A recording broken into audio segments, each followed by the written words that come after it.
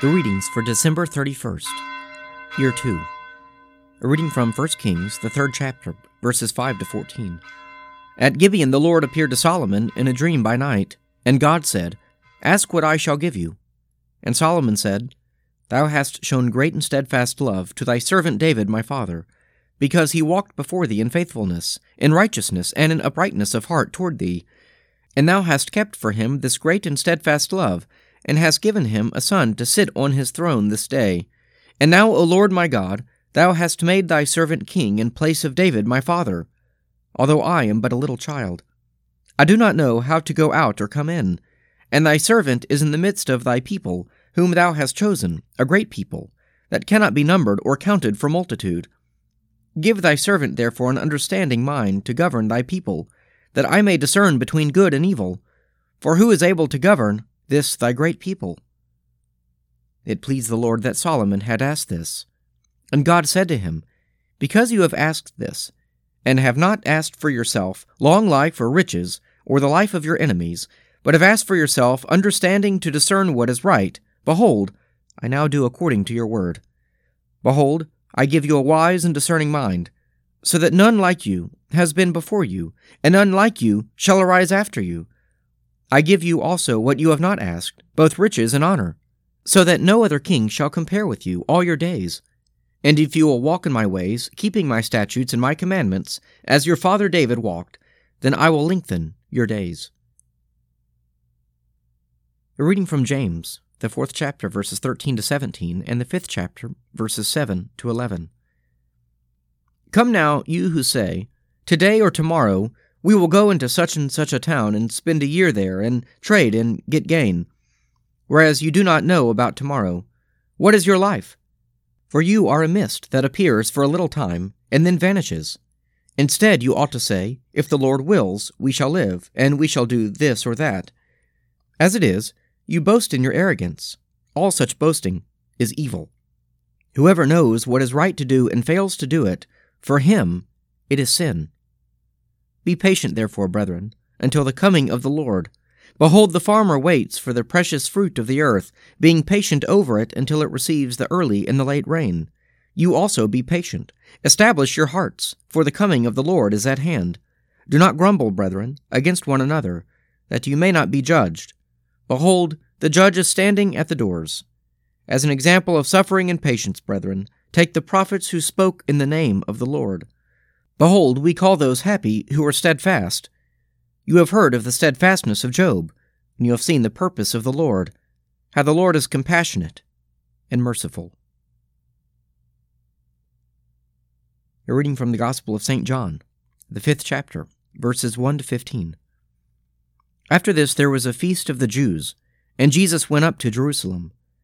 Now there is in Jerusalem by the sheep gate a pool, in Hebrew called Bethzatha, which has 5 porticos.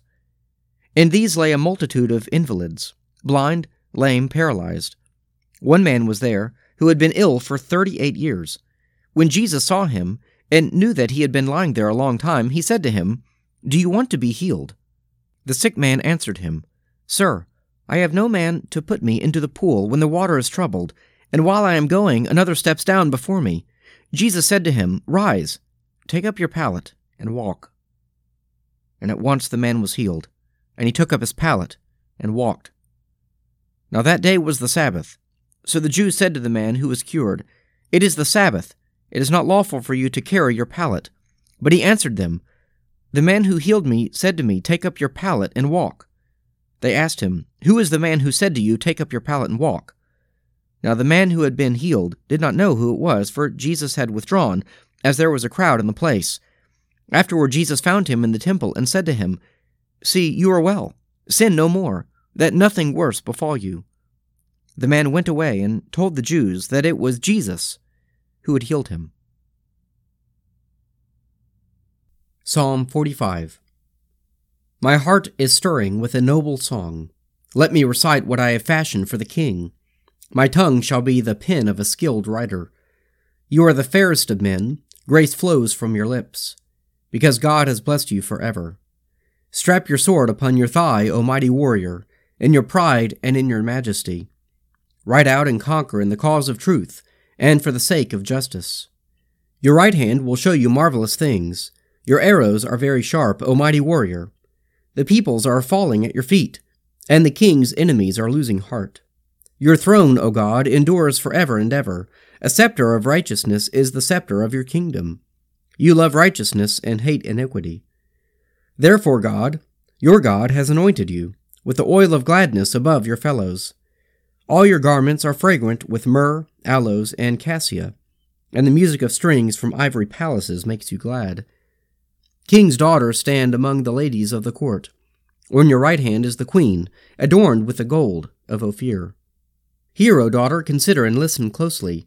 Forget your people and your father's house. The king will have pleasure in your beauty. He is your master, therefore do him honor. The people of Tyre are here with a gift. The rich among the people seek your favor. All glorious is the princess as she enters. Her gown is cloth of gold. In embroidered apparel she is brought to the king. After her bridesmaids follow in procession. With joy and gladness they are brought, and enter into the palace of the king. In place of fathers, O king, you shall have sons. You shall make them the princes over all the earth. I will make your name to be remembered from one generation to another. Therefore nations will praise you forever and ever. Let us pray. Our Father, who art in heaven, hallowed be thy name. Thy kingdom come, thy will be done on earth as it is in heaven. Give us this day our daily bread, and forgive us our trespasses, as we forgive those who trespass against us. And lead us not into temptation, but deliver us from evil. For thine is the kingdom, and the power, and the glory, forever and ever. Amen.